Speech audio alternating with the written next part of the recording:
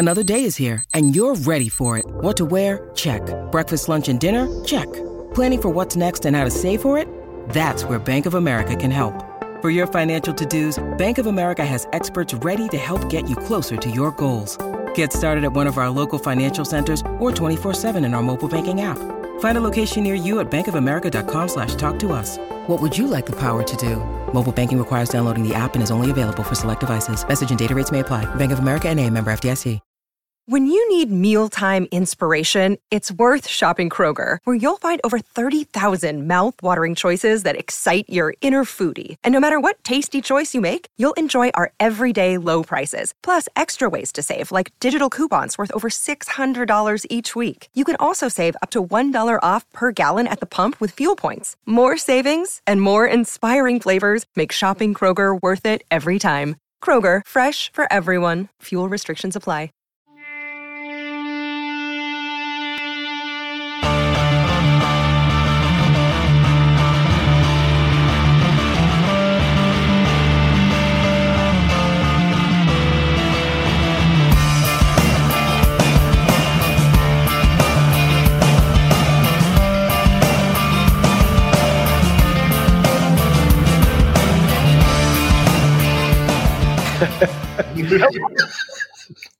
Long story. Even need to do an intro here. This is too easy. Good evening. Welcome along to the forum. I don't know where to start. We have Amanda Stabley's agenda. Have an agenda. I've just ripped it up. Haven't finally got into here, and Gav sticking the euro in the meter.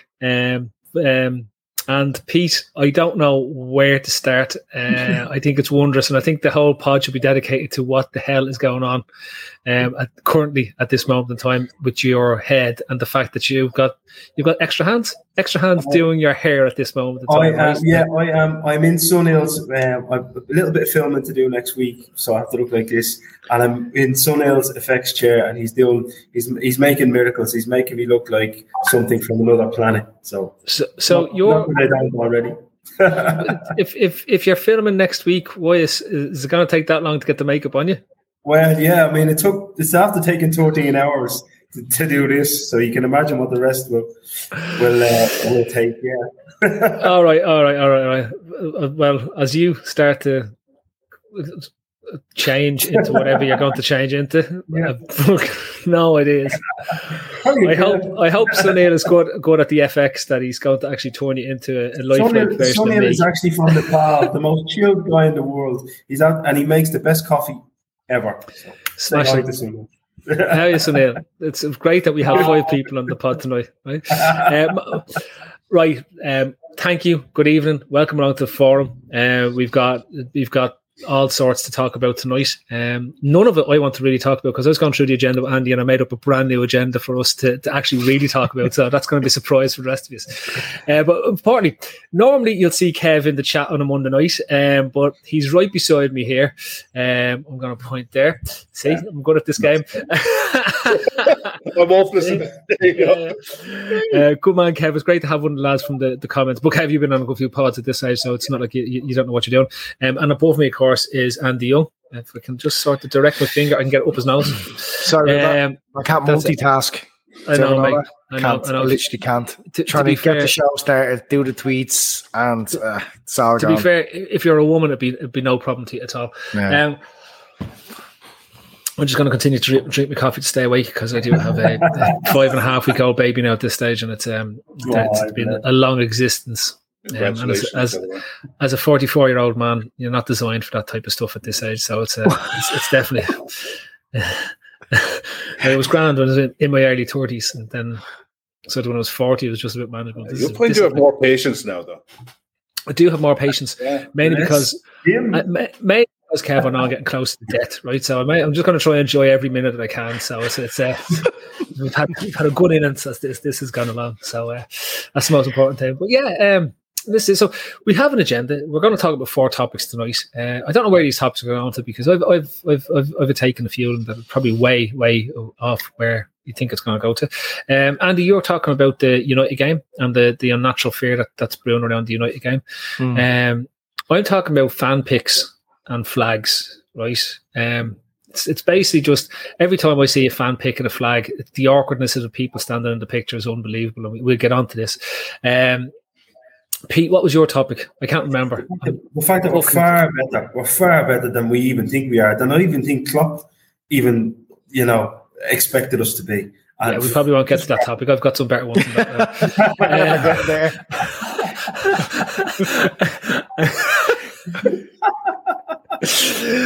Kev, what was yours? Football. Turning off from football. Don't worry about this. I'm going to make everyone turn off from football tonight. So that's what it is. Evening Andy from Mayfield sat his big toe. Man actually getting his hair done on the live stream. What do you expect? I drove down to Mayfield. That's how we roll. To have a look. Did you? I was doing nothing the other day. So you drove to Mayfield and Cork because you're doing nothing the other day? Last week, me and Gav were talking on our big chat where we raised a few bob for Sienna, which I'd encourage anyone to do. The link is going to be up all show. And there was a fella from Mayfield, and I said it was a kip. And I felt I might have been wrong in that statement, so I went down to have a look for myself. And indeed, it is a kip.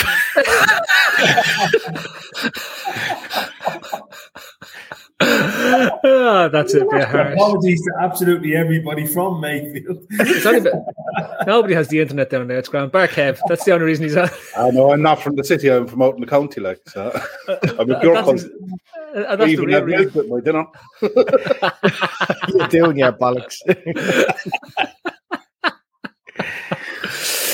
Right, lads. Let's start with Andy's topic. It's the United game. And there's a couple of things I want to throw into this because there's a valid conversation to be had around. The talk about another protest because United lost a few games. And I see Gary Neville's meant to be on a soapbox again tonight. Look, I said it at the time. Gary Neville's the most disingenuous prick you can see on the television. If you follow him and think he's a leader of political views, you just go and get your head examined. He's part of sports washing that suits his own needs, and he likes to mold the agenda to suit whatever pro-United agenda he wants to stick out there at this moment in time. He was celebrating the lads doing protests the last time, and I'm sure he'll be celebrating this time. But hopefully, if they do protest and get the game called off, don't really mind, because they probably would have beaten us had they played the game that day, given the state we were in at that point. And the fact they got the match called off meant that we absolutely battered them when we played around. So I don't want to let them do it, but yeah, fucking protests, Andy. I'm going off to get me green and gold scarf. Get green and gold, Glazers out, Glazers, whatever, until they spend another 100 million on fucking Jim Jam from Tampa. All right, fair enough. I'm just so pissed off at this. Yeah, I know you're right. Anyway, don't we talk about it? Go on, yeah. Yeah, I know. It was the idea around the topic was just that that fear you get when it's coming up to a United game, no matter what. Like, even, it's kind of gone full circle where we're the ones that are challenging for titles now. And back decade or so ago, it was our biggest game of the season. It felt like if we went to play them, we beat them. It was like winning a trophy. And for them now, at the moment, I think their manager is treading water. Their fans are clutching at straws about practically everything. Neville, who you cited there at the beginning of the season, says something's not right at Liverpool. Every time he seems to say something like that, Liverpool go on these runs. He said that at the beginning of the season, we won the league, that something wasn't right. Salah was leaving and all those things. So best of luck to him with all his endeavours, whether they're political or whatever they are. They seem to have a positive response for us anyway. But this fear coming into a game, I mean, they beat us and it's in our face when you're from Ireland. You know what I mean? I know if you're in Liverpool, the derby's probably the biggest game. It's the one that the kids have to go into school or lads and girls have to go to work the following day and listen to it all day long. But here in Ireland anyway, it's Liverpool and United mainly. And there's no getting away from it. It's going to be torture if we're beaten by them. So, yeah, I just thought we'd be an interesting discussion. Kev, I want to pitch Andy's idea around this discussion, and it's mainly because I think there's one valid part of this whole discussion around this United game playing out, and that's I think Jurgen Klopp has called this game so badly at Old Trafford during this whole time. If anything, it's the one time that he seems to overthink a match. Every other game, he doesn't seem to overthink it. This is the one game that he's tended to overthink. From your point, how would you like to see him approach it? How would you like to see them underplaying it essentially, which is more or less what Andy's getting at? I don't think you can underplay it. It's going to be in the media and around Liverpool for the next 7 days. People are going to overlook tomorrow night, and everything is going to be the media on the radio, the fans going into training. That's all they're going to hear for the next 7 days. They're going to be ribbing each other. The England lads and Brazil lads from United and from Liverpool are going to be ribbing each other all week over this. So there's no underplaying it. But I wish for once Klopp would just forget himself and just let the players go out and play how they turned out against Watford and just attack the game. It's frustrating that he pays them the respect that he would have paid a Ferguson side, because that's what United survived on post Fergie years for probably 3 or 4 seasons. The fear factor, it's just not there. And in fairness, I watched Monday Night Football tonight. I watched Neville and Carragher going through the performance against Leicester. And the first half, it was kind of disjointed, but it was there in parts. But the second half, they were brutal. And it was just so bad that if we turn up in any kind of form and they try to press like that, they try to walk through a game, we'll tear them to shreds. We really will. And we won't have to play well to do it. That's the frustrating thing. Like, Pete's going to talk about his comment later on, and we're better than we think we are. And the reason why a lot of that is because the players are so in tune with what the other player does. They don't have to think about it. Trent can play a ball crossfield without looking because he knows where Robbo should be, and Robbo will be there. Bobby can play a ball out to Salah because he knows Salah will be there, because they've done it so often. It's pointless trying to overthink this. As fans, we'll all get the twitches until the lineup is announced. But I guarantee you, if we turn up in any kind of form, we will put 3 past these as well. You know, I mean, they have the star players for a bit of magic. But if Cristiano Ronaldo thinks he can walk through this game, he's in for a rude awakening. You don't walk through a game against Liverpool and expect to come out with a result. It just doesn't happen. Of all the players that I'm worried about, and people say worried about, it's like the amount of Ronaldo's finished articles and stuff that's going to come out across the course of the week is probably the one thing you don't want biting you in the arse, right? Because he can still smack it in from wherever he wants. They only need to get him free, and you know, we have given up chances, and thankfully we've had Alisson there. Kelleher was great again at the weekend. He's but that's all he's got though, Phil, in fairness. I agree. You know, Joel Matip will bring the ball out from the back. Joel Matip will walk past Cristiano, give him a wave, and carry on going until he meets Fred. And he'll dance around Fred, and then he'll go into Matic, and he'll just sit down with your pipe and slippers there, Matic. You're a bit old for this game. And he's in on the back four. And he'll do it all the time. Do you know, Ronaldo in the penalty box is a genius. He will score goals out of fresh air. But outside of the box, he is without doubt one of the most frustrating, lazy players.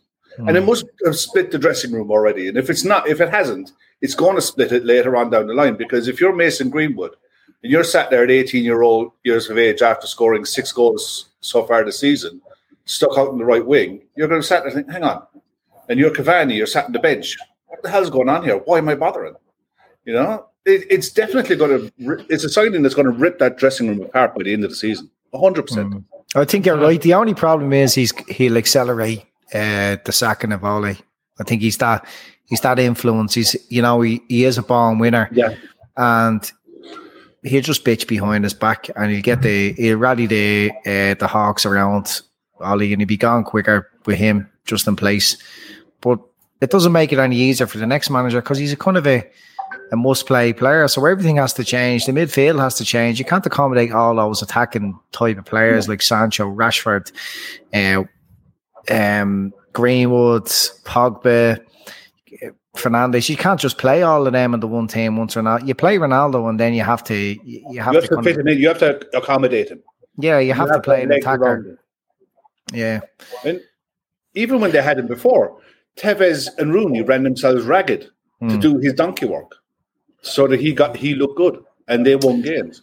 But he needed those workman-like players around. He's a different player now, Kev. He's a different player now. To be honest. He's a lazier player now. Oh yeah, but lads. When you're 146 years of age, aren't you entitled to be a lazy player? Like he's achieved everything. It's not his fault. Yeah. It's not his fault. He engineered the move. Yeah, him and his agent engineered the move. They played a blinder. Leak it that I want to go to Man City, and Man City are interested after falling down with Kane. United's board saw a PR exercise and went, we can't have them going there. Instead of signing the DM that they needed or addressing the midfield options that they needed, they went out and bought a luxury that they didn't need and didn't want. I think, Kev, Manchester we're playing them at the weekend, Chad. Just so you know. Yeah, Pete, can I just? I want to move on the point, right? Because I want to bring it back to us, right? Particularly around this Klopp thing, overplaying it, because this is the one game that Salah hasn't really played well in the Old Trafford matches, right? He just hasn't had that performance yet. You know the way he's destroyed them in Liverpool. Like you think about the year we won the league, the goal that more or less seals the league is that breakaway goal at the end of the game against him, and he got 2 breakaway goals in the last. Well, at Old Trafford. Yeah. So last year he gets a bit of revenge in terms of what was going on. But like I want to see him. Is this not the opportunity for, in the form that he's in, to absolutely backdoor the United fans in front of them while they're there, sitting there protesting in their green and gold? Isn't this what we want to see? We want to see this. And I want to see a schooling by Salah this weekend. I want him to literally put them back into their 1990 stadium box, send it to the moon. Well, it's a distinct possibility if Harry Maguire plays. I mean, I can't believe this week, and I think I made the point today and yesterday, I can't believe that anybody who gets £500,000 a year to analyse football and used to play the game, like Alan Shearer, for example, or Michael Richards, could watch Leicester City and Manchester United and not make the point that Harry Maguire was absolutely at fault for every single goal that went in at Manchester United end. And I think everybody has adopted this, his undroppable stance, including his own manager, about Harry Maguire. He will play against Liverpool this weekend, and Mohamed Salah will look to isolate him and absolutely destroy him. So this is a week in all fair. I mean, between Wan-Bissaka and Harry Maguire, that little pocket of space where Mohamed Salah and Sadio Mane operate, it's just license to print money from the lad's perspective. I mean, this is a week where he could effectively end Harry Maguire's career. So you're absolutely right. It could get really embarrassing. And of course, Solskjaer is going to back his 80 million, his £80 million centre back. He's going to play him. I cannot understand for the life of me why he wouldn't play Bailly and Lindelof, but he's going to play Maguire. Nothing surer. Plays right into our hands.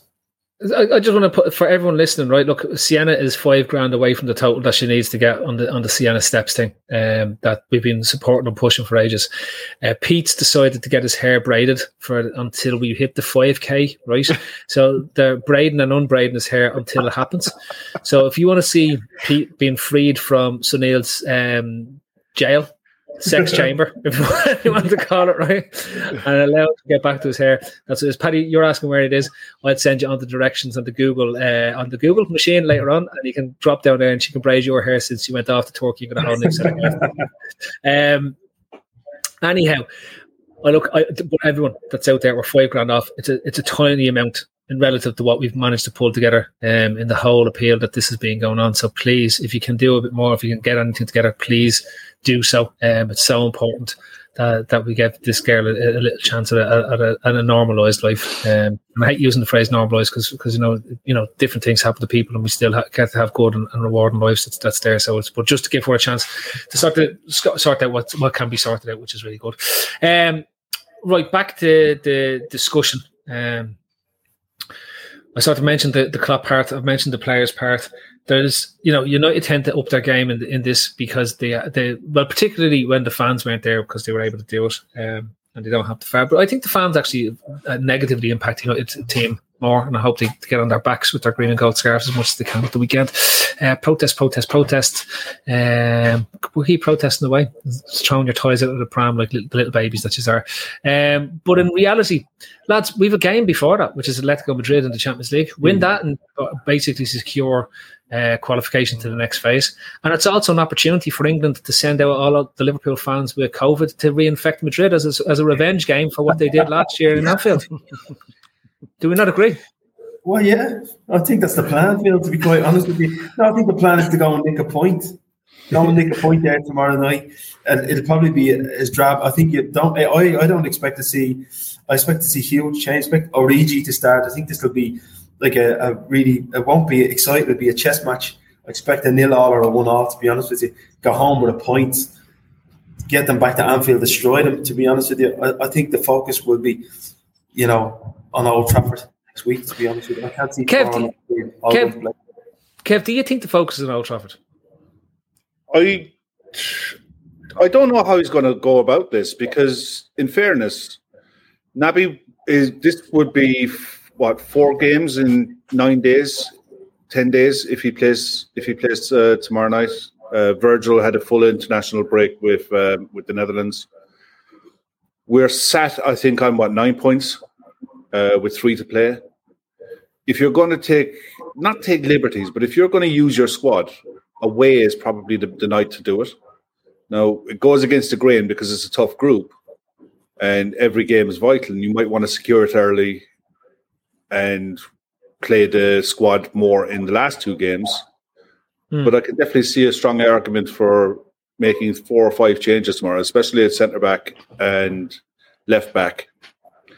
And maybe up front as well, be it Jota and Origi or Jota and Taki. I could definitely see changes tomorrow. Andy, what's your view with the 2 games so close and the relative impact of both games? What are you hoping to see? Not that close. There's Tuesday and Sunday. He goes full strength for both. Whatever he feels is the strongest team, probably to the game. I don't see many changes. Win this game tomorrow and get it done. At this stage, it'd be silly to be, just playing making changes just so you can maybe nick a draw and carry this on any further. We've had an incredible start to the season in the Champions League and the league. So, full strength. Get the win there tomorrow night. We owe them one. I think, lads, I go back to it like this. They ended their campaign in 2 years. Was it 2 years ago? I think we've lost the year with the whole COVID shit, right? So whatever year it was that happened in Anfield with the Adrian game and stuff like that, for me, the year before last, yeah, Atletico have been on my hit list for ages because of that game, right? And I'd love to go into their backyard and basically stomp all over them, get the 3 points, and be able to park the Champions League until February, essentially, because you've guaranteed your qualification. Yeah, not all that. To be honest, but at the same time, Pete, we've got bigger squad depth than we ever had. I think it's about time Canate got another game. We haven't seen him for weeks, right? If you wanted to give Van Dijk a rest, because Van Dijk himself has been coming out and saying, he's still coming back from the injury and it's baby steps in terms of where he gets and he's not back fully up to speed. This to me is an ideal game to see what Canate looks like in the proper fire of a European toy that has something riding on it before you get to the knockout phases, etc. around it. I think Tsimikas is somebody who has proven his ability in for the team, and I wouldn't mind seeing him. Yeah, these are changes you can make without weakening the team, Phil. Like, that's what I'm saying. He's been unbelievable in pre-season, the games he has played this season. Canate, what a luxury at the moment to be able to integrate a player his quality into the squad slowly and surely, just like Fabinho was brought into the team slowly, just like Robertson was brought into the team slowly. These are players that Klopp knows have a long-term future, but just get it right from the start. It's very hard to come into that Liverpool team and perform to the levels of expectation. But he'd have no problem coming into that game tomorrow, I'm sure. Kev, you mentioned the Keita thing, and I'd keep playing him because the And the reason why I keep playing him is because the likelihood, the Murphy's Law part of Keita is that he's due an injury soon if he's played that many games in a row, right? Yeah. So you may as well get as much as you can out of him. My biggest worry with Keita, and I hope I'm wrong, is that he has been in some of the bigger European games, they've managed to successfully make him disappear. If you think about Madrid away in that knockout game and other things. But to be fair to him, he's played a lot better this season than he has. He seems to have adopted the Wijnaldum role when they've given him a game, and I think he needs to turn up in a big match. And this to me is a big match. This is a bigger match for me as the United game is, because as I said, you can essentially put your Champions League qualification to bed in October, which is huge for us. Yeah, it is. The only thing that would worry me with playing him again, just in case he does break down, is you're sat there with James Milner, Jordan Henderson, Fabinho, and Curtis Jones coming back as your 4 midfielders for 3 spots going into a United game. I don't think you need to overplay this kid. If Jones is right, then play him. Fabinho comes back into it. James Milner comes out, and he's ready for Sunday if need be. You've got Naby ready for Sunday if need be, with a week's rest in between. Come on for 20 minutes at the end, fine. I don't think you need to flog him. Not this early in the season. There's no need of it. You have a squad for a reason, and it's not a be-all. It's not a knockout game. It's 1 of 6. Kevin Ball makes a point. He says you've forgotten Ox there. Ox is an option for the midfield. That's easily done, unfortunately, these days. Yeah. No disrespect to Ox, but he's not doing himself any favours to push himself into the side. He had a good pre-season. Anytime he's played, he's looked like he's trying too hard to do too much, to impress too much, instead of doing the basics and keeping it simple and just keeping the ball moving. Do that right, and then you're going to force Klopp to make a decision. But you try to be all things to all people, then you're going to find yourself watching. Can't really blame him though. He's playing catch up to a kid that nobody thought was good enough for the squad. He's miles behind Jones now. He's doing that with 2 of them, though, isn't he? Because he was behind Elliott as well. He's miles behind. In all fairness to him, for the sake of his career, he does need a move. And unfortunately, it won't happen in January. It'll probably happen in the summer. But for the sake of his career, he needs to be playing football at his age. And I think with heart and a half, I wish him all the best in the world to go off and play at a West Ham, a Southampton, a Brighton, and revive your career, because he's good enough. He's a lord, Yeah. Lads, there seems to be a heavy Liverpool fan presence that have gone over to the game, obviously with the memories of Madrid that they've had from winning the Champions League there, and there seems to be a lot of pictures and things floating around the internet about lads really soaking up the atmosphere. When I say soaking up the atmosphere, I essentially mean the wine, the beer, the meats, whatever they can get. And they've all brought their flags with them, which is great to see, because they're going to make a great spectacle in whatever fucking name of the stadium is. The Atletico Madrid Wanda Vision Stadium. The Stadio de Wanda Visionio, in terms of what's there. But Andy, because you're a big flag man, you got the flag man to make you a flag, right? And it's a special flag that has a special message on it for reward when you get your flag out, and you love getting your flag out for the big games. But when you were standing holding your flag, how do you do it? Do you hold it this way, and then what do you do with the non-holding arm? Because genuinely, I was looking at this on the internet, and lads really struggle with the non-holding flag arm. They don't know whether to they start to do this one, where you have to sort of like you hold this, and you start to give it that one, or you get some sort of giving it like this one. What one for you would be what method would you use with the flag, the non-flag holding arm? Because it's very important. So I want to know. But it's like any photograph when you're standing there. What do you do with your hands? Like, what way are your hands behind your back, at your front, to your side? Do you make a fist? Do you have them nice and relaxed? What do you do when you're in a photograph with your hands? It's always a kind of an awkward one, depending on the environment. I think if I'm holding the flag with one hand, the other hand is probably like giving it one of those or something. You're giving it one of those ones? Yeah, something like that. Or a way of... But this is just one of your things, Phil. Flags are cool. Mark Sweetman, who makes the banners, is exceptionally cool. He's one of the most talented people I've seen doing the work he's doing, the artwork he's doing. It just keeps getting better and better. He's doing a banner at the moment. See, this is what's inspired it. Like, here's one of the lads out in Madrid now. Look carefully. That's one of Mark's. Yeah. So you can see, he's gone with the sort of rigid stand, where you've got your arms to the side, not quite just sitting in your pockets, just a rigid stand. And his mate here has gone for a more relaxed version. And fair play to him wearing the mask as well. That's a much more relaxed version of. Yeah, it's that I'm not really here. It's sort of like exactly potentially hiding, or I can hide if I hold it here. Put the mask on. This is me. Somebody else. Yeah. What? Can I also just say that Mark is releasing a book and it's available now for pre-order. So get on that as well. Yeah, what's it called? I don't know actually what it's called. You'll see it. Just go on to Twitter and look up Mark's page, and you'll see it's quality. Be out for great Christmas present. All the banners he's done dozens over the last couple of years. Amazing work. Anyway, I don't see a problem with people holding banners. You have me laughing now because it's just like, when you think about this sort of stuff over and over again, you kind of repeat it enough times, it starts to become funny. But like banners. What would you do with your hands? I agree with Andy. Hands are the most random things. Random. I mean, look. There's flags and there's flags. There's banners that are in Madrid now, and then there's the Poxy show that was at St. James's Park yesterday, where they're all sat there like that. And that was the most cringy, embarrassing, degrading thing I've ever seen in my life. See the Newcastle fans sat there waving their little flags after selling their souls to the devil. Mm-hmm. But that aside, I'd be the fiend who starts holding it with this hand and slide myself and everything else. You see nothing there. I might put my head out or something like that. But in fairness, I'm a bit of a round gentleman, to say the least. So I'd do my very best to slide on the inside of it.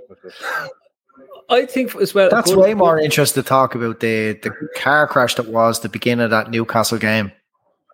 Well, did you see the TV fixtures that have came out now on the back of the takeover? Oh. There's a couple of things I'd like to discuss about this Newcastle bit, right? Because they're taken over by a group of people who butchered a journalist, right? Off the back of negative stuff about them, and that just seems to have gotten glossed over. Like, it was confirmed by a US intelligence agency, the linkages to the royal family, etc. That was there. It's mad. It's absolutely mad. To think that somebody who's been involved in something like that is deemed to be a fit and proper person to own a club. Because ultimately, it must put the fear of God into the journalists in England, that particularly in Newcastle, if they say something wrong about the club, the outcome that could happen there, because just don't say anything wrong, you don't know what's going to happen to you. And two, Jamie Redknapp was hammered for an opinion. No. That fans don't care once teams are successful. And I'm actually on board this, right? I'm on board with this. At this moment of time, you saw the Newcastle fans turning up in their Arab costumes and everything like that, celebrating the fact that they're taken over by a multi-million player. And they'd make out that Mike Ashley, with his work regimes and stuff like that has gone on in England, is horrific and he's a terrible person. Like, as far as I'm aware, Mike Ashley hasn't been involved in some of the human rights violations that the current owners have. He doesn't butcher members of the LGBT community. He doesn't get involved in genocide. I mean, his minimum wage practices are a little bit questionable, but I'm pretty sure nobody has died as a direct result of Mike Ashley's actions. I think you're right. Owning Newcastle. So, this is the thing. Sky had an absolute meltdown over the Super League, right, and everything that went with it, and we had to listen to weeks and weeks of, as you call it, Phil, bilge from Sky, Neville, Carragher, the whole gang of them, and this is over football. This is over a football issue, greed in football, and they're, as Kevin says, they're all over the TV fixtures now. They're lauding these new owners. They're making out as if there's absolutely nothing wrong with this, and everyone's afraid to mention the elephant in the room. And that this is a bad thing for football. This is a bad thing I hope they get relegated. I hope they get relegated and they buy a couple of good players that don't get them promoted and they stay down there and then they just fuck off. Look, here's the thing. Brett Knapp in his piece yesterday failed to mention that he's best mates with one of the investors' sons, who he did a sit-down interview with not long beforehand. It was nicely admitted when he said that football fans don't care. Well, Newcastle fans gave a shit when it was Mike Ashley. You're telling me they don't give a shit now? Sean is saying it there in the group chat there, or in the comments, that there was all the 0-hour contracts, and they were all about the employment rights. Now that people are being butchered and literally chopped up and put in the soup. Here's the thing, Pete. If Mike Ashley goes and invests in Derby County, all that'll happen is that those same arrogants will move to Derby County with Mike Ashley, but Mike Ashley could save Derby County as a club. Mm-hmm. I mean, at the end of the day, you can weigh up the pros and cons of that. But here's the thing. You Google human rights Saudi Arabia and you Google PIF fund, and you don't even have to go into the rabbit hole or dance around the rabbit hole. Read from reputable sources like Amnesty International. Just spend 5 minutes. 5 minutes, read a little bit about from Amnesty International about what it's like over in that country. And then read a little bit about what the PIF fund is and when it was created and why it was created. And you realize that sports washing works. I tell you, Kev, the worst take I heard, besides the LGBT Newcastle supporters statement, was Alan Shearer's take that this takeover is positive. Why? He says, because it will highlight the fact that there are human rights problems in Saudi Arabia and perhaps there can be changes. I've never heard such disingenuous tripe. I won't use the word I want to use in all my life. Talk about self-serving. I mean, it's disgusting. I really. And then don't believe me and Pete or Andy or Phil. Just spend 5 minutes on Google. Go on Amnesty's own website. If you don't trust Amnesty International, go on a UN website. Look what they done to Amanda Stavely. That's not even horrible. It's a film. Well, this is my thing. That's the next thing I want to go. Right? Do you reckon that there's a load of replace bots, that these lads replace people with lookalikes or sort of lookalikes? Because I remember when Amanda Stavely started this process, she didn't look anything like she does at the moment, right? And it's just not her. It's not her. Right? You hear people like being replaced. Like this happened with Pepe Reina. Do you remember Pepe Reina went to Bayern Munich, right? And then they replaced him with a larger version for a while after he got injured. And then he went to Napoli and he was replaced. And we've never seen the real Pepe Reina ever since. Because the fella that turned up at Aston Villa didn't even look like the fella that used to play for Liverpool. He went for Oktoberfest and he decided to shack up with a bird there, I'm telling you. I know. I'm telling you now, there's replace bots going on in the world of football, and I fancy that the Saudis are behind these replace bots. You're making a joke out of this now, Phil, saying that happened to Ryan. This is different. This is something that they should really look, in all fairness, I don't like seeing all the comments going in about her appearance, to be honest. Look, it's I wouldn't fat shame someone. I don't like seeing people's image being degraded in that way. It's just not nice. There's no need for it. I don't think there's any need for it, but it's like look, she's a strange looking fish. Don't get me wrong. I don't think. Look, that's fair. If I thought it was her, it's not her though. We don't think it's her. This is the point we're trying to raise. I don't think it is her. Yeah. We think it's somebody else. No shame if we don't believe it's actually the same person. No, it's not the same person. It's not the same person. An investigation needs to take place into what has happened to the original Amanda Stavely. There's another investigation that they can carry out. She in herself, she arrived in England to buy clubs a few times. Yes, they tried and failed to do so they sent back somebody else who successfully managed to do this. I have to say, who was the guy working on before he got to you? There's like 11 of me. The lads will tell you that.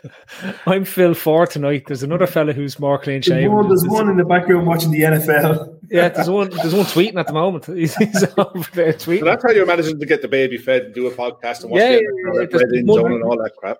Yeah, I'm one of octuplets. We just all got the same name, so we just randomly drop in on Saved different hassle, things. didn't it? It's much easier that way. But Pete, where's Sunil gone? He's over there crying with laughter. I want to see your after shot. I think if you don't come back looking the same next week, I want to know.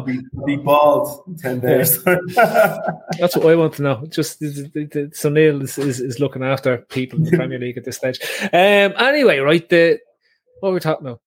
And what else we're going to talk? Actually, lads, I want to before we get on to Balloon Olympics. This is the Balloon World Cup. 3 hours I spent googling the Balloon World Cup today. Was that genuine? Peru are the champions. This was the most amazing thing I've ever seen in my life. Oh. We used to do this as kids. And if you went to an 8-year-old's birthday party, you were a superhero when we were playing this. I mean, we could hop sofas and everything. We even did it in our super slippers. But everything about what they put out there today was just there going, this is amazing. A car in the middle of the room. There's a table, 2 sofas. Also, now, Andy, did you look up the rules like I asked you? Because we were trying to figure out, you can't sort of just smack it into the ground. It has to be an upward motion. Now, there was a couple of dodgy shots taken in the clips I seen where they were kind of more sideways, but the balloon sort of travelled in an upward direction. Right. And it allowed knock stuff over, or like you know the way in a house, if a balloon, like the panic that goes on. Anyone who's a parent, we're all parents, so you know the panic when you see a balloon heading towards like a vase or a glass or something like that, right? And it's like, you know, that inner panic that's like, I know I'm not going to get there. I know I'm not going to get there, and the kids are just like, and boom, and you're just going, surely there must be bonus points if you can knock over the glass or something like that with your balloon, and that's what the lads have to do. You have to do like gymnastics if you got the style awards as well as the actual award. So your form of attack is to hit the balloon at the glass thing, and then it falls over, but you can defend it by catching the vase and knocking your balloon back at the same time. That would be like that's what I want to know. Can we just address that point there for a second? What the mistake Veranda Cheese is making there, he's associating American owners with what the American state are doing. Yeah, this is American states haven't bought a football club yet for Ann and Cheese. When they do, we can have the conversation that you want to have. This is completely different conversation altogether. Like American owners are just businessmen in America. You can't blame them for what American are doing across the world. It's the same way what the British did across the world. You can't blame English owners. But the difference is these people are complicit in these crimes. So there you go. The decision makers, their funds comes directly from, out of the hands of dead people. So. No, it's not the state. No, it's like it's a group of lads who are just like I said, spend a minute and Google. Actually, no, Google PIF fund Saudi Arabia. No, don't. Google Balloon World Cup. Google World Cup. Yeah. Anyone, seriously, I want to see the Balloon World Cup, and I want football removed from television. Right, I want to remove television. Like it's the purest form of sport I've ever seen today. Was looking at what was going on. I'm still at this moment in time. It was the best thing I've seen. 2 lads running around a pretendy room with a Volkswagen in the middle of a pretendy room, trying to play keepy up with a balloon. And even Andy, the bit at the end when he just gives up. I think it was just like because he had made those shots beforehand where he got around the front of the car, but I think at that stage it was just too much. He was dead in his feet. What kind of footwear did he have to? Would you wear jump zone socks or something? Socks, no? Jump zone socks, with the kind of with the grooves on the socks, like Mikasa. The Mikasa goalkeeper's gloves, except they have the rubber ribs on the bottom of the socks. Yeah. I'd insist that you have to have them. No, you have to. For me, in the Balloon Olympics, you'd have to wear penny slippers. That's what, or Primark slippers for the non-Irish here. Primark slippers. Got rubber sole on the bottom so you can slide. Yeah, you got to get the slide in. So you can get that slide across, and I have to be on a wooden floor as well. It can't be on. But as a throw in, right? A rug in the middle of the rubber floor. So you know where you get that slide and you hit the rubber and you go flying. Like that to me is the bit that's most important with Balloon World Cup. I want to know if the Balloon World if the Balloon World Cup is the pinnacle of the sport, when are the league matches on? When's the Elite Balloon World Cup? I'm just Laura Duffy nail on head as usual. Yeah. And talk about things that are distracting us. Whose topic was football shit?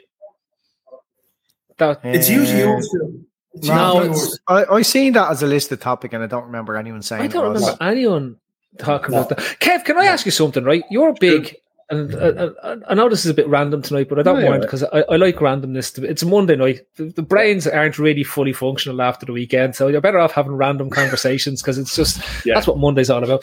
But Kev, you're a huge advocate of donor cards, right? So for anyone out there, Kev, why should we be carrying donor cards? Or is there an app that we can stick on our phones? Or what's the best thing to do here? The laws changed in the UK. I mean, a lot of people in the UK listen and watch this and contribute in the chat and everything. And a lot of people in Ireland do as well. Then the laws of the two countries are different at the moment. Firstly, look, I was directly affected by this. My daughter was born with liver disease. And she had a transplant when she was 20. And at 20, after that, she got married. She had 2 kids. They not long moved into their first home. And sadly, she passed away in May of this year, at the age of 28, waiting for a second transplant. And to cut a long story short, between complications with COVID and availability of organs, she missed out. One came up about a month before she passed away, but it wasn't deemed suitable by the time it arrived in London. And the only thing I've wanted to say, I mean, in all the pods that I've done and all the interactions that I've had, this is the first chance I've had to be able to just say it from, I've had this rolling around in my head for months, what I wanted to say. And basically, the UK have gone through an opt-out system similar to what they have in Spain, where unless you go onto the NHS register and opt out of being an organ donor, you're presumed to be an organ donor. So what happens is, in the sad event of your passing or a loved one's passing, a transplant coordinator will come and have a conversation with you. And it's it's a horrible conversation for them to have if you haven't sat down with your partner and had the conversation yourselves. So this is mainly what I want to talk about. Is most people I know, the vast majority of people I've always known, would you give blood? Yeah, of course you do. Of course you would, no problem. Would you want your organs to be donated so someone else can have a kidney, a liver, a heart, an eye, whatever? Yeah, of course. Yeah, no problem. But they never go and have this conversation with their loved ones. And what needs to happen is, it's an uncomfortable conversation for families to sit down around the kitchen table and have. But by having that conversation at a night, I mean, I'm not saying sit down with your 6 and 7-year-old. I'm saying sit down with your adult children, if you have adult children, or your wife, and say, look, if and when anything ever happens to me, this is what I want to happen. Just so that in the sad, horrific case that this does happen to you, because it does, then when the coordinator comes around and talks to you, yeah, you might not want to hear it, but you'll remember the conversation that you had with your husband, your wife, with your son, your daughter, with your mother, your father. And because those decisions need to be made quick. When my daughter had her first liver transplant, all we know is that it happened. She had the transplant, off the top of my head, I think it was the 31st of December. So we know that the organ had to come from the north of England. She was in hospital in London at the time, and the organ had to come from Leeds. And The only thing I can presume is that it was being around Christmas, New Year's, and there was a car accident or a motorbike accident or something along those lines. And my daughter was the lucky benefactor of someone's sad passing. And out of that, I have 2 grandchildren that I absolutely worship the ground they walk on. But sadly, they are going to grow up now without their mother because due to COVID, due to hospitals being overstretched, due to an organ not being available, someone not having the conversation, a family saying no. There are multiple reasons why organ donations don't happen, but something in the region of about 500 patients in Ireland alone die every year on a transplant list. And in Ireland, we need to carry the card. You can go on the web and order a card. You can carry the card and have the card on you, but you need to have the conversation with your loved ones because ultimately you're not going to be there when the decision is made. Ultimately, it's your partner's decision. And Kev, with or without the card, in Ireland, can your next of kin make that decision without the individual that's passed having a card?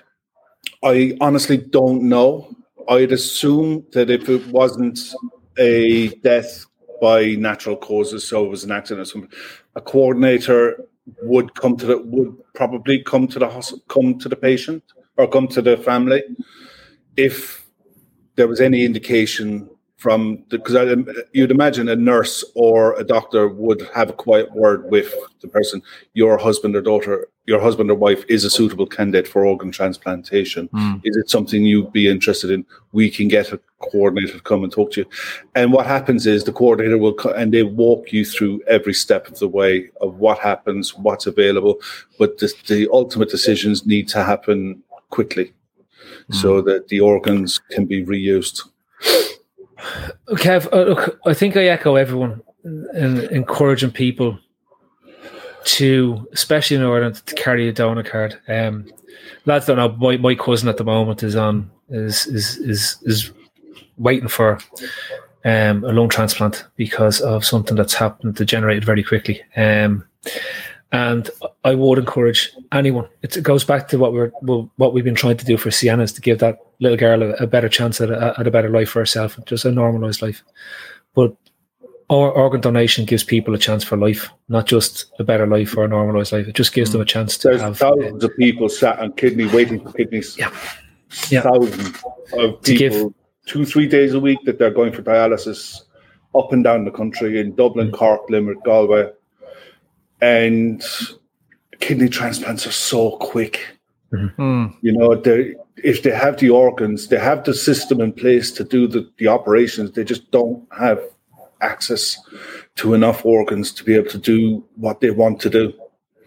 And all these people want is a chance to live. Yeah, and it's not even, it's obviously a sad loss for the individual who has lost their life, but they're not just saving one person. No, because there's multiple organs which can be spread across the list of kidneys, liver, heart, as you say, eyes. The amount of surgery that can take place to make someone's life better or save their life. Even if the organs can go to science, they can use those. Even simple things, training doctors how to do transplants. It's not like they go to medical school and practice on animals all the time. There are times they need organs to use. They need to be able to study how they can do things better, how techniques can be improved on. All organ donations, if it can't be used in a patient, is not wasted. It can be used elsewhere. Just please don't worry about what if you carry the card. Fantastic, absolutely fantastic. I really hope people do. But more importantly than anything, make your wishes known to your next of kin, and make sure they know, and make sure that you know that your greatest gift that you will ever give anyone is going to go forwards to provide another family and their extended family with God willing, a lifetime of happiness, all from one decision and one conversation. I think we can't echo that anymore. And Kev, thanks for telling. It's not even telling the story, but thank you for encouraging people to get out there and carry those donor cards and be donors, right? Because I go back to it, you are given, and what you said, you are giving people the opportunity to keep their loved ones and to have a life, right? And it's the greatest gift. It's the reason why we're here. It's the reason why we're here is to give people life, to pass on life to the next generation. So that goes on. So this is the fundamental basis of what being a true valuable human has been. So if you aren't carrying one, please do. It costs nothing. You don't have to do anything. You just go on, get a donor card. It costs nothing, right? This is so important for people out there. It costs nothing to do. There's nothing like at all. But if you can, please do it. And if you have any if you're queasy or query about it, whatever it is, look it up, look into it. But it costs nothing. This costs nothing and can create a life. That's my Twitter name on there. If anyone has any questions, if you can't find the answer, if I can't find the answer, we'll find the answer together. Message me, private message me, whatever, anytime. I'll get back to you and we'll find the answers that you're looking for. Okay, look, Kevin, and thanks for genuinely, thanks for sharing. Thank you guys for giving me the platform to be able to say it. I've been wanting to say this since May.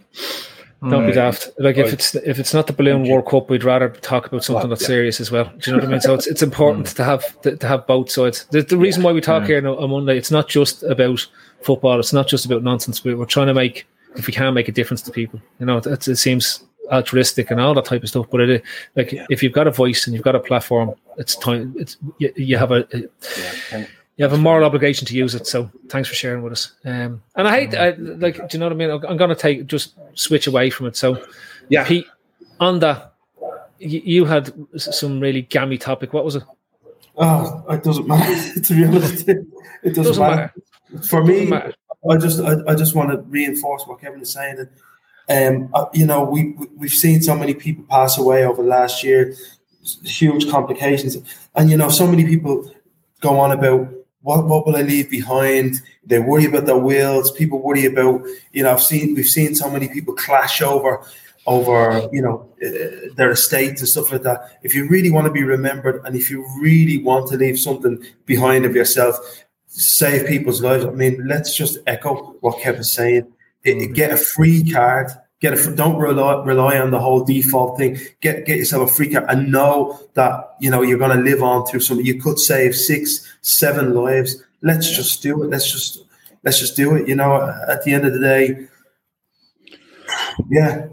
Sorry, Kev, you just killed me. You've killed me, buddy. No, okay. So look, I think let me help you move along, right? In terms of what it is, and not in a funny way, but just let's just try bringing it back to the Newcastle conversation and something that's a growing topic. Particularly, I mentioned a while back, there seems to be a growing disengagement, and Arsene Wenger has talked about it as well, right? There seems to be a genuine disengagement by an awful lot of people who have been traditional football fans and are becoming less and less engaged with the overall product. I'm not going to say they're becoming disengaged with the football teams, but they're becoming disengaged from the overall product that's being produced and the way it's being produced, right? And myself and Gav, when we were talking last week, it was just the two of us saying, how do you save football? And I said, look, Liverpool need to get the Mafia in because just to even up the score on the ownership side of it, right? But in all, is there a turn off going on? And how much of that is exacerbated by the fact that we've seen a bizarre product in terms of the lack of fans and all that type of stuff that went on, that it's constant? Well, look at Manchester City. All the money in the world, all the Worthington Cups you could possibly have in your trophy cabinet and a few Premier Leagues thrown in there. But have they actually increased their global footprint in terms of being attractive? Are they filling? People joke about it, but are they filling a stadium week in, week out? So people are being turned off. And it's not. I'm not trying to be exclusionary and talk about it and build this, because that's the antithesis argument. Oh, you're just in that club with Liverpool, Manchester United, AC Milan, and Real Madrid, where you don't want anyone else in. No, this whole thing is supposed to be an exercise to garner support. It's like, I don't know, starting a band and hoping that the music, a lot of these, like Louis Walsh will throw $1 million into 4 guys from Sligo, but eventually millions of people worldwide will buy their records.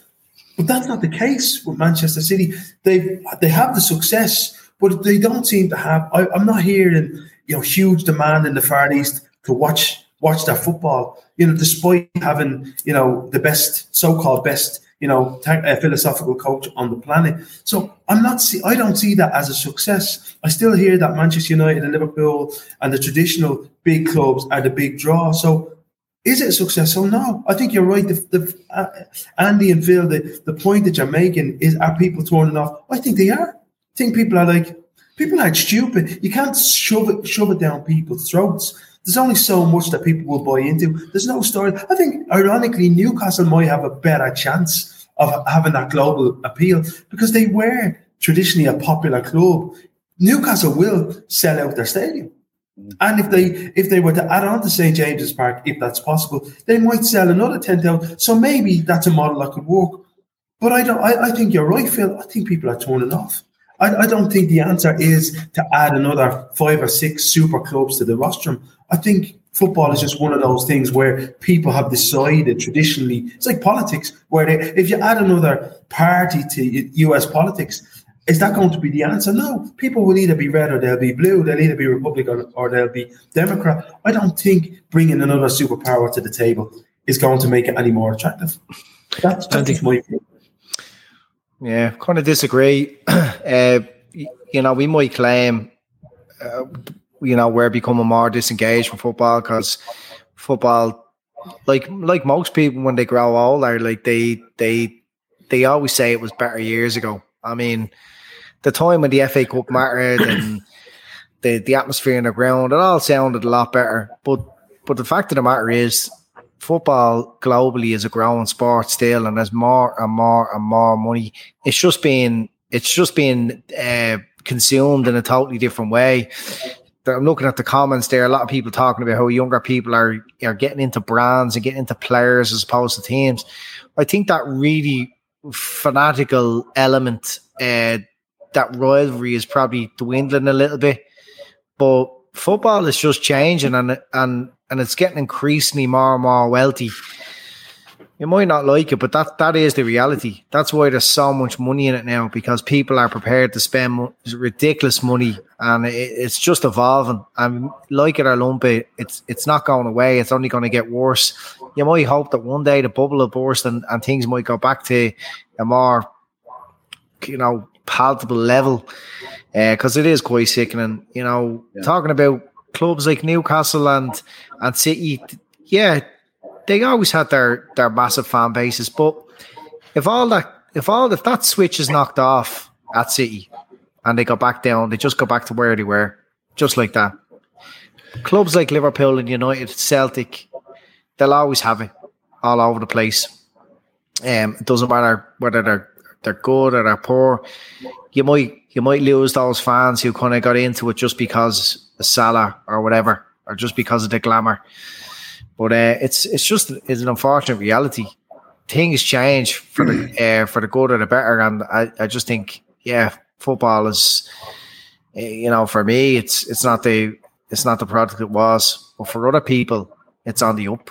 Well, not the sport, Andy. Not the sport. Do you honestly think? I mean, I don't doubt football, but do you honestly think you can produce another super club out of an also-ran club? I don't. No, I mean, look at PSG. They buy all the players, but they're yet to win the Champions League, and they used to win the French League anyway. I mean, it's kind of a pointless thing that's going on there. It is just a glamour thing, the brand, the Air Jordan thing there. Kids going around with PSG shirts that don't know anyone beyond Neymar and Mbappe and Messi, and they never had any interest in French football, let's face it, and they don't care if they win or lose. Kev, can I ask, how much of this is grumpy man syndrome, grumpy old man syndrome? Some of it is, but here, I mean, I watched Match of the Day the other night and watched the Southampton Leeds. I noticed Southampton wasn't even remotely close to full. I'd say there was maybe 3/4 of the ground was there. It reminded me of going when I was living in Bristol to watch Southampton when they were in the lower leagues, when they were at Liddell. You know, even back then when they were in the Championship and they moved to St. Mary's and they weren't filling it.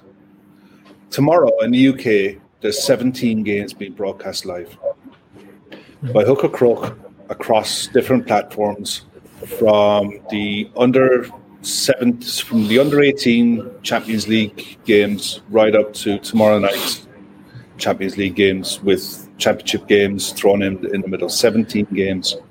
There's nothing special about tomorrow night. Liverpool versus Atletico Madrid in the Metropolitano Stadium should be an absolute standout fixture that we are all sat here talking about nothing else tonight but that fixture, and talking about the players they have, the players we have, the competition that it's not special anymore. You know, and what my topic originally was about saturation. It's not about there's nothing special about games on anymore. When Sky took it over, and this isn't grumpy old man syndrome, this is common sense stuff. When Sky took it over, you had the 4 o'clock game. Then you had the 2 games on a Sunday. Then you had, the UK government said Sky are monopolising football, so you had to diversify. Setanta comes along. Setanta goes bust. BT comes along. Okay. So BT gets a slot. Sky retain the majority of the good slots. But then they add to them. Then Premier Sports come along, and now Amazon have come along. And I guarantee you, DAZN and Netflix are looking at this model as well. Then you've got Arsene Wenger turning around talking about a World Cup every 2 years. And if Wenger is talking about that, Infantino is going to do the same thing with the Euros. And by the way, we still have the Olympics going on as well every 4 years. So they're going to have their tournament. At what point Thibaut Courtois was right in what he said. At what point do you turn around to the players and say, lads, are you capable of producing the same intensity football that we all love to watch in the Premier League for 80 games a season? And the possibility of a 39th Premier League game has never gone away. That possibility is always there as well. These players are supreme athletes. They're not machines. And you can't expect them to go at the performance levels the fans want to see, not at the volume of games that they're being put on. And the argument against it is, well, they're paid loads of money. The footballers have always been paid loads of money. Mm-hmm. Do you know what I mean? Apart from, when the likes of Jimmy Hill was running took over the PFA, then the owners had all the money. But ultimately, it's the fans who pay. And you're seeing it at grounds like Southampton. You're seeing it at smaller mid-table Premier League clubs where a father can't take his 2 kids to a Premier League game because it's the bones of half a week's wages. At some point, there has to be a hands-up moment, a light bulb moment, when someone says, look, we can't keep doing this. The cost, the atmosphere in the grounds is what Sky and BT want. The Premier League is the product that it is because of the atmosphere that's created in the grounds, the intensity of the fans, the intensity of the game, and the intensity of the players. If Sky want to have that product into the next decade, they can't keep doing this to players. I mean, I think it's obscene what footballers earn. Hands up, it's obscene. Always will be. But I'd rather the players got paid than the owners kept the money. But ultimately, I'd like the fans to be able to afford to go to games without having to spend half a week's wages to go and do it. And then spending another €100 on top for your Sky subscription so you can watch the games that you enjoy watching. There has to be a light bulb moment somewhere along the lines where someone says, hang on. And that's not grumpy old man syndrome. That's nearly 50-year-old me saying, have an ounce of common sense. But do you think, though, that this is just the ultimate fulfillment of the model that they wanted to build once they were able to create 24-hour sports channels? And they've missed a key point in the sports that have been successful in retaining audience engagement. And there's few, but I'll say one that I think is incredibly, if you want to look at saturation in terms of coverage, and then you also want to look at how they've managed the product. I always go back to the NFL. It's got bigger viewing audiences than it's ever had. Yeah. It's becoming a global sport, and that they moved some games away from the States. That's in Mexico. They've gone to England. There's more games going on in England. But they didn't go the route. Now, they are looking at they've done the 17th game this year, which is similar to what football has done. But they've avoided up until now to really saturating in terms of going for a 9-month season, increasing to 24 games, increasing the playoffs to a bigger staff, and just going bigger all this way, right? It's been very slow in terms of their expansion. So the more games, the less relevant every game becomes. And I think this is one of the things that Sky has lost. I think this is one of the things where football has lost. But they want those games on the television purely because they're paying so much. So they need product. And this is product filler. This is what it used to be like when they'd buy the A-Team for RT1, or Knight Rider, or Aaron Spelling back in the 80s used to write the same show over and over again, but just change the names and change the premise. But it was the exact same thing over and over again. It was Dallas, it was Dynasty, same show. One was in San Francisco, one was in Dallas, right? Knight Rider, Street Hawk, Airwolf, Blue Thunder. It's basically the same show. There's a vehicle. There's the baddies. They go after the baddies. It talks. That was it. There was chips, and that was it. Chips on the bike. Then you have but it was the same show over and over and over and over and over and over and over again. And that's what it was, right? So what we're seeing now is. But it is. It's the commodification of football. It's at least they didn't have the cheek to charge us extortionate funds to watch them. In fairness, I think the NFL have looked at baseball and thought we're not going down the baseball route. Baseball have a league season of 162 games. Yeah, but that's the way the Premier League's gone. There's going to be 162 Premier League games all played on a Wednesday. It's crazy. Correct me if I'm wrong, Phil. I mean, you can have more American football games without putting massive pressure on the players. Half the players don't break a sweat. Well, Andy, the NFLPA, which is their Players Association, have put blocks in to prevent them playing more than X amount of games. And when they agreed to play an extra game, they had to lop off one of the preseason weeks, so that they were still playing the same net amount of games every year. The average career in American football is 4 years. It's not like soccer because you're going to get smashed up. The other side of it is you'd always get US cities would vie for an NFL team. They would all love an NFL franchise. I mean, you look at New England, right? I mean, I lived over there for a few years. I lived in Hartford, or near Hartford. So you had Foxborough Stadium was just up the I-84. So, and it was 50 miles from Boston. Yep. You're about another 80 miles from Hartford. Then you had Rhode Island and Vermont and all of that in the surrounding area. But I guarantee you, a city like Hartford, when Hartford lost the NHL side that they had back in the 80s when I lived there, it was that was the only sport that the city had that was recognized and televised anywhere. Now, their biggest sport, their biggest draw in the city is UConn basketball. And it's not UConn men's basketball, it's UConn women. UConn women's Huskies is the biggest draw in the city, bar none, anywhere.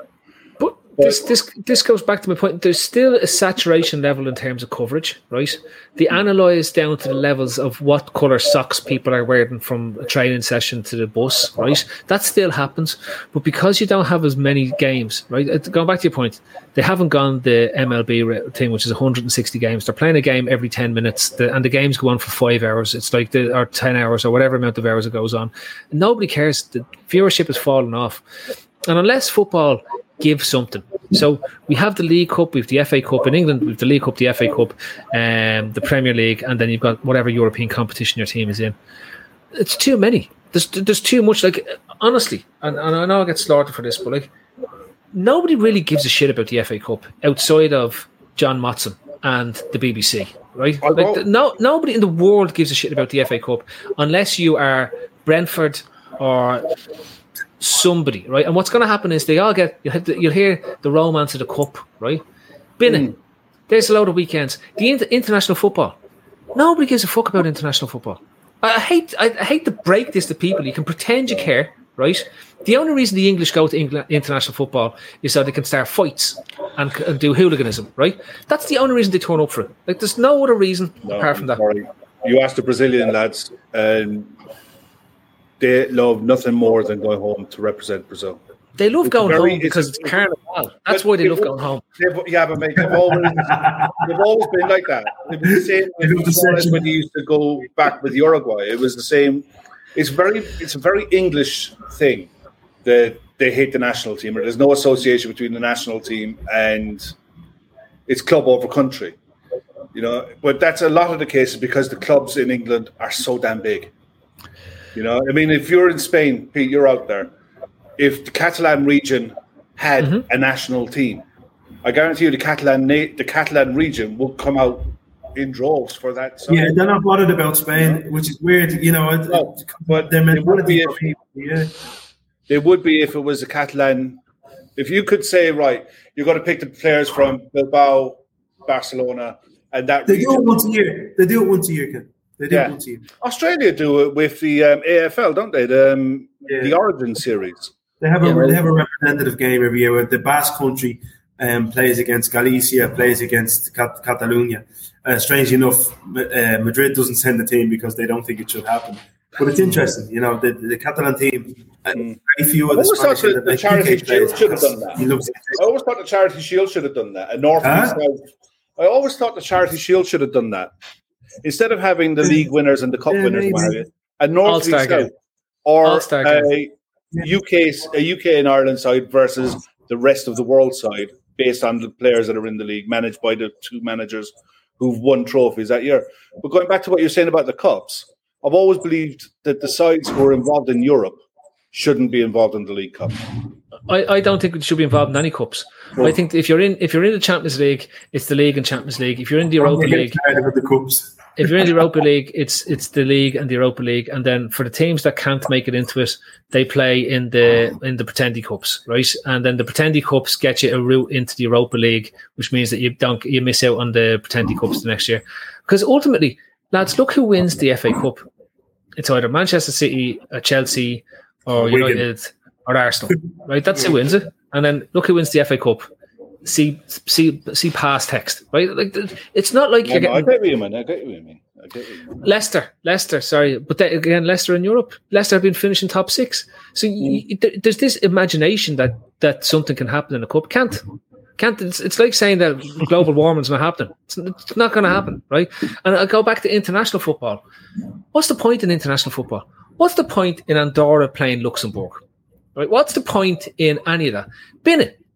What's the best nights for of your? You're not far off my age. You remember Italia '90? What it was like over here? Yeah, I remember World Cup '86. It's my formative year of football, right? And that's before saturation happened, and it was exotic, but football was different. Mine was 82, and it was like you've got all these games, and these games are on every day. You're insane. I was sat there, I was glued to our sports stadium in Billahurley. I watched a lot, But in 1990, I was 18, and I swear to God, I've never seen a country go berserk. Yeah, for soccer like it did in 1990. I was in America in '88, so I didn't have a clue what was going on. Well, Kev, the key difference then was football was very restricted in terms of your international football represented the cream of the leagues that were playing. So if Spain were playing Italy, the cream of the Spanish talent played in Spain, and they played the cream of the Italian talent. For Ireland, Scotland, England, Wales, they all played in England, right? So essentially they were, and that was the coverage that went on. Nowadays, it's just everything is the Champions League. I hate that. This is the truth behind it is the Champions League is the pinnacle. If FIFA were smart, they'd bin off international football and say, right, we're creating the FIFA World Club Cup, and we're going to replace. Well, that's coming too. It is coming, and they're looking at. Yeah, that's on the cards. And that's where you go. But you focus in one part of the season, and it builds up to this carnival atmosphere of club football. Imagine having a group of, a bit like the Champions League, but it's done on a much shorter basis, and it's done over a 5-week period where there's knockout stages and stuff like that. That would pull in bigger ratings than any World Cup will, despite what people think. Because you'll have the South American champions, you'll have the European champions, you'll have all the lads that went on. Listen, as far as I'm concerned, international friendlies are just like a pandemic. Bin them, right? Yeah, but that's why I like the Nations League. No, I don't think Nations League semi-finals and final last week, And they were cracking games of football because they were against well-matched sides. They weren't like the friendlies. There was something on it. And just by watching the games, you could see there was something on it. The players bought into it, and they gave up some cracking games. Saying that, I wouldn't have had any interest in watching it if it was the Group 3 or Group 4 of the Nations League. But because it was the top tier and it was the top 4 nations in Europe against each other, I mean, it is a brand new venture, but the quality they produced was great. It really was. So, are we kind of contradicting ourselves here? Are we being hypocrites? Well, of course we are. Like we're giving out about the kind of the growth of money in football, and then we're just saying bin off the football that actually really does matter. Like going back 20 or 30 years, the football that really did matter was the international football. And we're saying football so as you could get into the international team. That was all we had, though. That was all we had. There was nothing else on. It's not regional, though, Andy. Sport now is global, and that's where everything changes once it becomes global. Because when you have the best players spread across various different leagues, that piece of what made international football relevant is gone. International football then was the pinnacle because the best players from each league were primarily that nationality, right? And they were representing each other in these tournaments. Now it's not the case. It's not the top tier standard anymore. I mean, the top tier standard for football is the Champions League.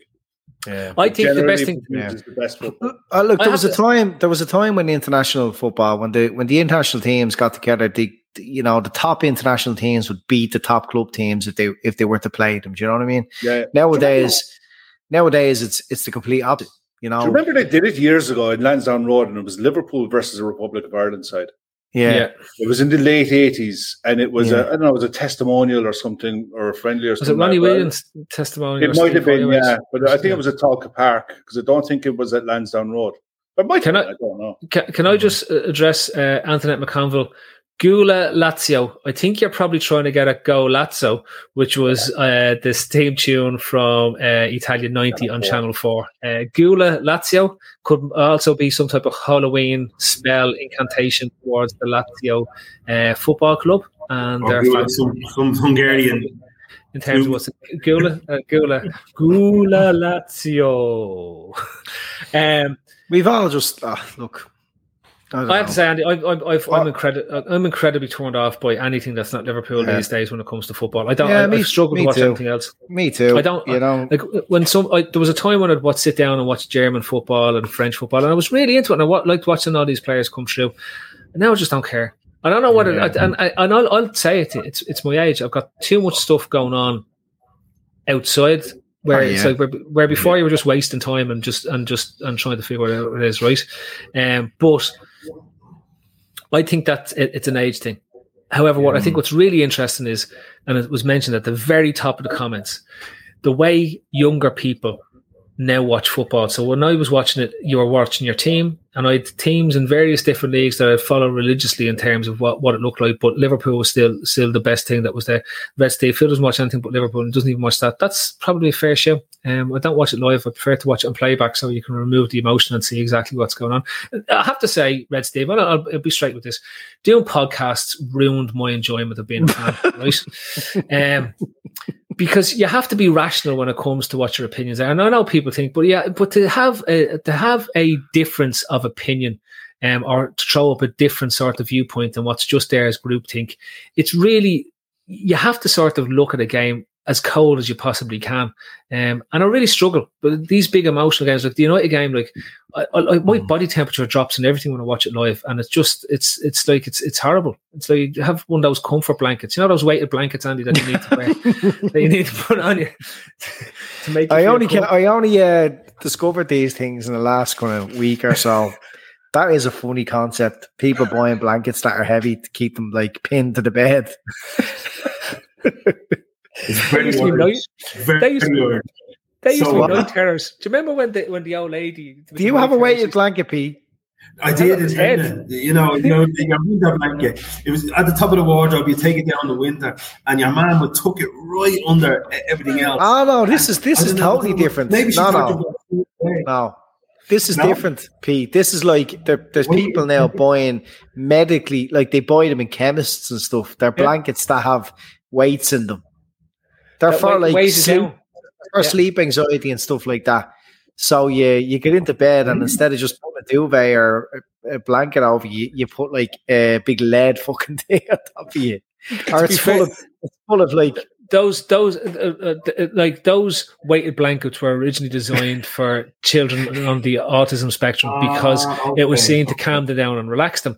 And now the adults decided, you know, when the fidget spinners came out and then all the adults, you start to see adults walking around on the Lewis with the fidget spinners. You're like, come here. That's fair enough. That's fair enough. If it's been proven to help autistic kids, great, happy days.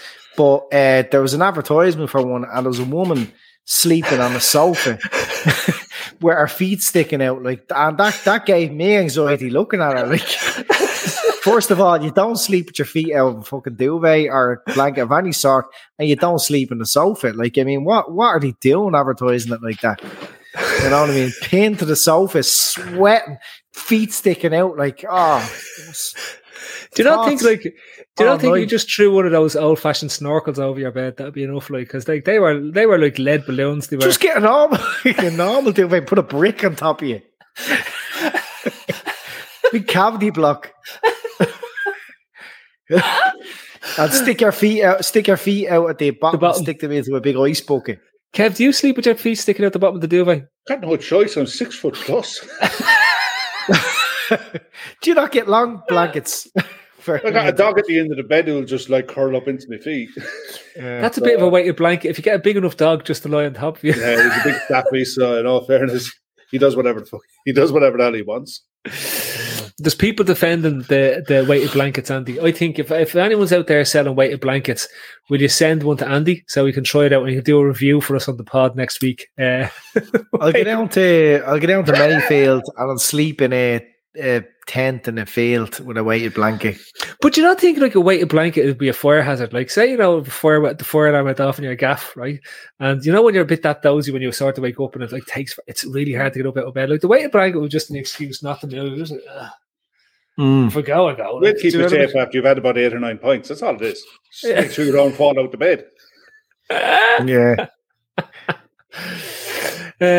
Pete's gone. He must be going off to finish his hair. We're getting a good view of what's going on there. That's definitely an outside I can see there as well. That's fantastic. Yeah. Pete's always interesting when it comes. He always goes off in mid-pod wander, but the pod's nearly over at this stage.